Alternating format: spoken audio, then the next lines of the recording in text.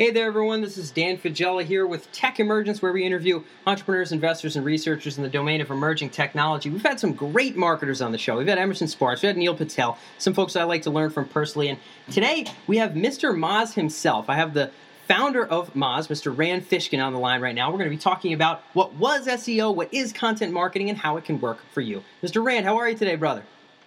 Very well. Thanks for having me, Dan. Yes, indeed. Glad to have you on.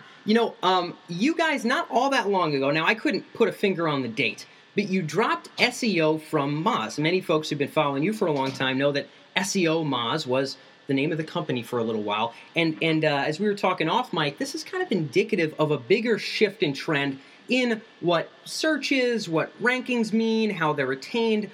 How do you see that transition going down, and what did that kind of dropping of SEO really mean for you guys? Yeah, so I want to be really clear, right? Like, Moz dropping SEO from its name had nothing to do with SEO dying or going away or some big fundamental shift in SEO, although there have been many.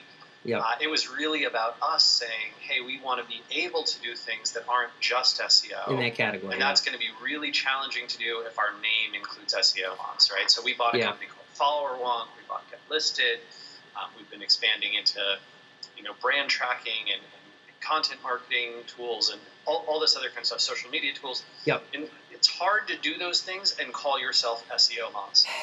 So we're trying to give ourselves a little bit bigger of a brand so that we could have other brand associations outside of purely SEO. That being said, SEO is still 80% plus of our focus here. It's what the vast majority of our software does. It's what the vast majority of this whole those team folks back does. there, yeah, they're cranking away on it. Yeah, absolutely. So while we wanted to prepare for a broader future for the company, our brand name change has really very little to do with SEO changing or going away. In fact, we try and measure the market for SEO, at least in the English-speaking world, on a regular basis. And the last large-scale survey we did had a very high statistical confidence and showed overwhelming growth, like unbelievable growth in the number of people who say that they do some activities around SEO or that they care about getting organic search traffic and are working on ways to improve and optimize that. So SEO is going nowhere except up. Yeah, oh no, certainly. And maybe I'm leaning into the wrong tune here, like, SEO is gone, man. It's all about having a cool YouTube channel. I think when I had read the, I think that there's some easy ways to prove that wrong. When I had seen the name change, at least on the site, it said something about not only the offerings that you guys have, but also sort of what search really means and the implications of all the various factors involved, and maybe how the game has changed. Yeah. I think we're all some of us remember the days where you could do some keyword stuffy-ish type stuff and get away with some stuff, and it's moving sort of, the tide is turning into many sides. At least on your site there, I've seen sort of a lot of speak to those old school SEO kind of tactical stuff and more what SEO is now. Not that SEO doesn't exist, but that, stuffing, cat food into every invisible line of your website will no longer get you ranked for cat food. That took me right out of the cat food business, I'll tell you what. And, and now we're into a little bit of a, different paradigm. We have been shifting for a while. How do you see that, and how do you think it's important for folks to make that mental shift, especially if they're from the old game? Yeah. So, you still have Dan's great cat food for sale.info. I do. No, you're right. Yeah, I spend a lot of my day on your website there. I appreciate that. I really appreciate what you've done for the cat food I'm business. glad. somebody cares. Yeah, you're absolutely right.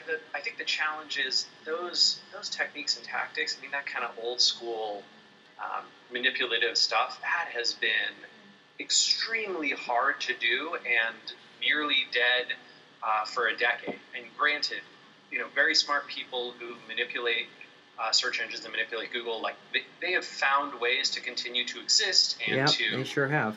Do things that stay a little bit ahead of the curve, but they're in a constantly dying business. And what I mean by that is the philosophy there is really churn and burn.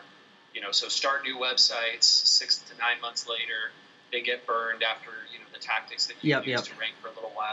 discovered and found out. You might have a year or two of success on like one lucky site like that, but it's an insane amount of work to try and do that type of manipulative SEO, which I think you'd just call web spam, right? And so operating in web spam is a very temporary business model.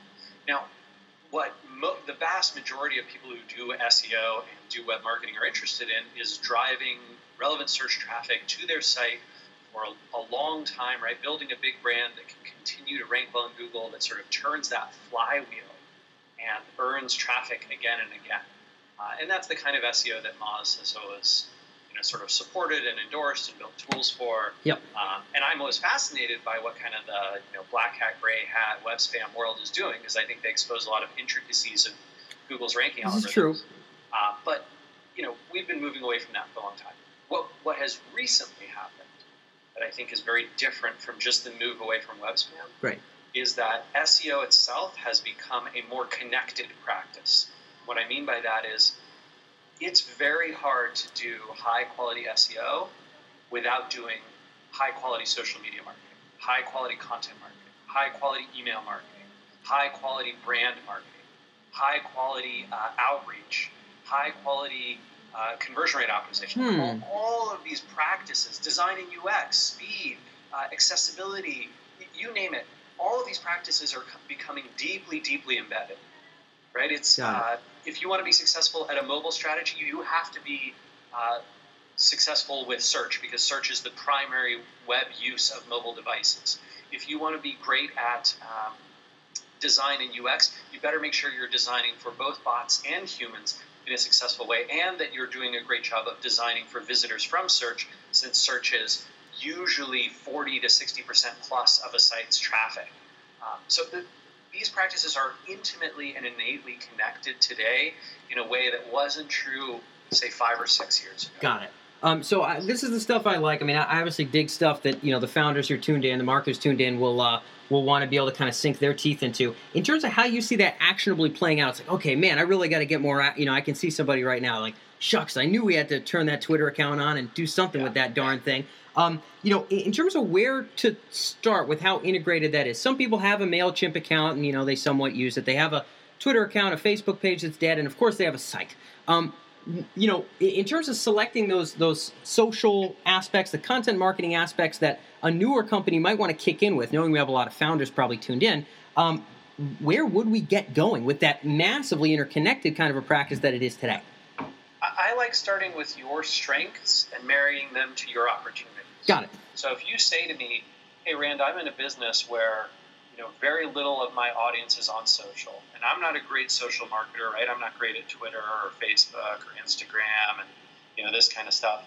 I would say, okay, that's fair, that's all right. Maybe your strengths and your opportunities are not in connecting social and search, but your visitors are almost certainly, or your customers and potential customers and influencers of potential customers are almost certainly performing searches to find businesses like yours or find answers to problems around your space. And that's an opportunity for them to discover you. How else are they connecting with those types of issues? Is it through trade publications? Is it through conferences? Are they subscribing to email lists? Are they reading blogs and websites? Are they paying attention to traditional media? Whatever those things are, you're going to need to get good at. You're going to need to leverage your strengths with the opportunities that present themselves. And the vast majority of audiences for B2B and B2C are involved in at least a little bit of those things. For sure. And usually some social networks as well. And usually email's a powerful way to reach them too. And usually they're not immune to brand marketing, right? So you're going to want to find the opportunities and then execute on those. And you should lean on what you're good at, right? If you're a great writer, fantastic. That's maybe blogging's for you, maybe content creation's for you. If you're a great visual communicator, things like Instagram and platforms like Facebook and Twitter are great things to put out visual content on. Maybe you're awesome at video and nobody else in your space is. That's an awesome way to communicate as well. Maybe you can write tremendously high-quality emails or share great things over email.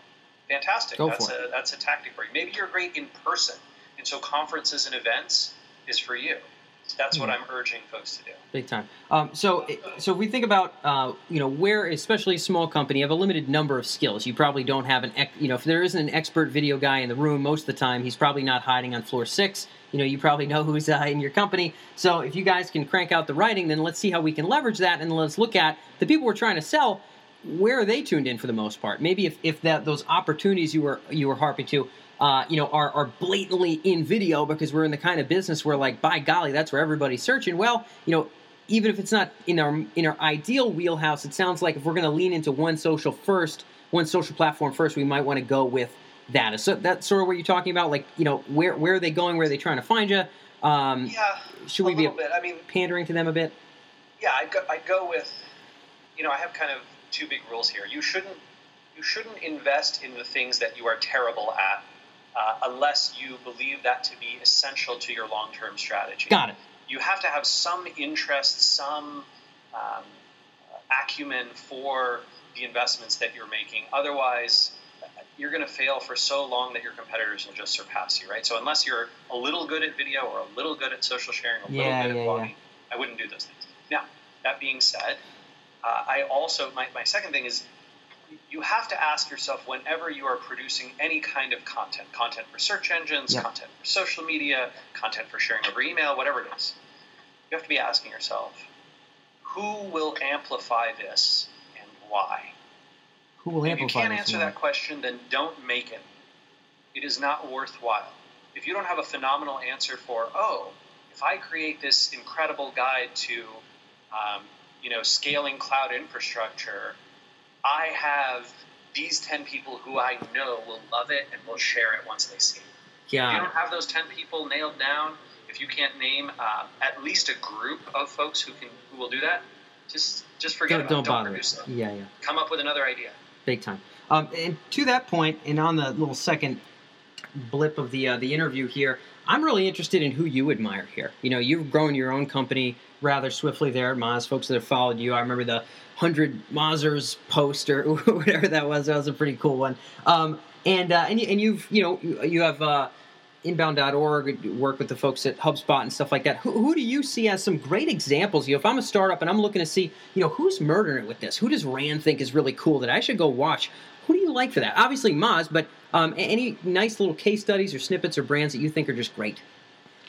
Yeah, I've been impressed with a number of folks when it comes to various kinds of marketing. I'll point out a couple examples. So cool. One that I think has done a tremendous job with content of all kinds, and that includes video, and actually their email is incredible, and the content on their website is really good too, and that's Beard Brand. Beard Brand. Yeah, Eric from Beard Brand just does a remarkable job. Phenomenal email marketing. Subscribe to their list and take a look at the stuff that he sends out. It's very impressive. Beard Their Brand. YouTube channel is really good. Their marketing overall is just great, and that's a crowded space. Men's grooming products is it's been around a long time. Yeah, it sure has. And B, there's a lot of competitors in there, but they have slowly and surely, through a lot of content marketing, social marketing, email marketing, moved up the rankings, and it's impressive to see that connection that they've made between SEO and these other practices. Nice. So their emails are really sharp. I always appreciate nice e-commerce email that isn't obnoxious. Yeah, they're impressive. Eric really has a relationship with his audience, and you feel that relationship whenever you get those emails. Fantastic. So he's got those personas dialed in. Okay, that's a good one. I jotted them down. Yeah. Another company that's very much impressed me over the years is Orbotics, which is now called Sphero, right? And they make those robots, the little rolling robots on the ground. Yeah. I think Sphero's done a great job. Another good one is Beta Brand, which is a clothing manufacturer, and now they're becoming a clothing development platform, sort of like a Kickstarter for clothing. And they've done a really impressive job with that too. What do you like with Sphero's content, just so I can kind of figure out what to link to? I think Sphero's really good on. They're very strong on video. I think they're very strong on branding. They've done some great guerrilla marketing. One of my favorite examples was when President Obama visited the UC Boulder campus in Colorado, and the Sphero guys, I don't want to use the word ambushed him, but sort of surprised him with a Sphero, and he started playing with it on their phone that they gave them. and they filmed it, and it was just incredible, right? Because like there's President Obama, and he sees the little thing rolling around, and he takes the phone, starts playing with it. Yeah, that gets you points. No matter how you slice it, that's incredible. Yeah, just incredible how they did the nads. planning and the execution of Yep. that. I think they've done some remarkable business development too. That's helped both their SEO and their brand awareness. They're a great example of a brand who built up search volume from a place where there wasn't any. Right? No one was searching for Spherical robot. tiny spherical robot. No, nobody was. What did that business development look like? Just out of curiosity. Oh, I mean, our folks are often in emerging tech. Sometimes they're not spaces that are super hyped up with 50 other products. What did that look like for them? So I haven't talked to their biz dev folks very much. I know the CEO there a little bit, but I would say one of the things that's been impressive is just the results from that, right? So they've made inroads with, first was places like Brookstone and some other specialty stores, and then a lot of toys and game stores, and they've also made relationships with web-based toy stores and robotics places, and so they've just earned a ton of promotion and links and branding from being in all of these other places, and I think that's a really impressive thing. They started with just a great product that's sort of interesting in and of itself, and then they leveraged the interestingness of their product and the uniqueness that they provide to go and build all these relationships that have helped them amplify the reach of their brand. Got it, and turn it into something that somebody might want to go on Google and friggin' find if they could. If you run into it in enough toy stores or see it in enough, e-commerce, listings of new toy products, you might just start Googling small spherical robot. So goes to show that interconnectedness right there. And then Betabrand was the last, the last one you had mentioned. What about them do you admire most? We'll use them as kind of our last example for other startups to tune into and maybe try to model or look out for. Yeah, I think Betabrand's done an exceptional job of crossing over between what their actual products are, right, which are shirts and pants and dresses, and the share-worthiness of those products, right? They ask that question, who will amplify this and why, before they even make their product. Yeah, that's big deal, right? That's not even a blog post. That's like a shirt, a dress. That's more a real deal. Yeah, it's essentially saying, hey, you know what? Our viral content, our share-worthy content is going to be our products. Yeah. And through that, they have really excelled. And I think their branding is remarkable, but so too is the degree to which they bake marketing into the product. And you can see the success that they've had with that, right? Their rankings for all sorts of relatively generic terms is quite impressive. And so is that a lot of their niche search traffic, right? Nobody searched for executive hoodie before Betabrand existed. Goodness gracious, executive hoodie for crying out loud. And they pulled off some impressive kind of viral marketing with that too in business development, right? They got Mark Zuckerberg has been wearing his executive hoodie to a number of events. Man, that's a big deal for them. Gotta love it. Okay, great. So they've taken that core lesson. Before you create a darn thing, video, blog, and in their case, a product, who would amplify that? They've taken that to heart really well, and they'd be good folks to tune into on social and otherwise as well. Cool, Rand. Well, we're literally right on time. This has been great. If people want to stay plugged in with you, Lord knows all the different places where you've been featured and you're posting stuff on a semi-reg. Obviously, Moz.com. They can check out what you guys are doing there. Where else can they go to stay sort of plugged into this stuff, or maybe even to your insights? I'm most active on Twitter and Google+. So Google Twitter, I'm at Randfish, and on Google+, I'm Randfishkin. Easy enough. Very good. Mr. Fishkin, thank you very much for being here on Tech Emergence. My pleasure. Take care, Dan. Hey, thanks for tuning in, guys. If you're an entrepreneur or a future thinker with an interest in businesses, transitions, or technologies that have the potential to alter human potential, then make sure you check out techemergence.com. It's our main blog site where you can see all of our other interviews with top startup leaders, entrepreneurship experts, and folks in the domain of technology, cutting-edge emerging technology. If you have a particular interest in how technology can affect the future of human consciousness and our conscious experience, then be sure to also check out sentientpotential.com. There we explore a lot of the ethical considerations and really serious moral matters of emerging technologies, in addition to interviews with great philosophers and technology experts of our day. more than anything else, always feel free to reach out. If you can find us via email, you can reach out to us there, or whatever other way. Find us on the blog. Be sure to drop comments. We believe that the serious conversation about the future is not only open-minded, but also interdisciplinary and multifaceted. So we'd like nothing more than to be able to glean your ideas as well. So with that being said, with the best of intentions for a brilliant future, this is Dan Faggella signing off. And we'll see you next week.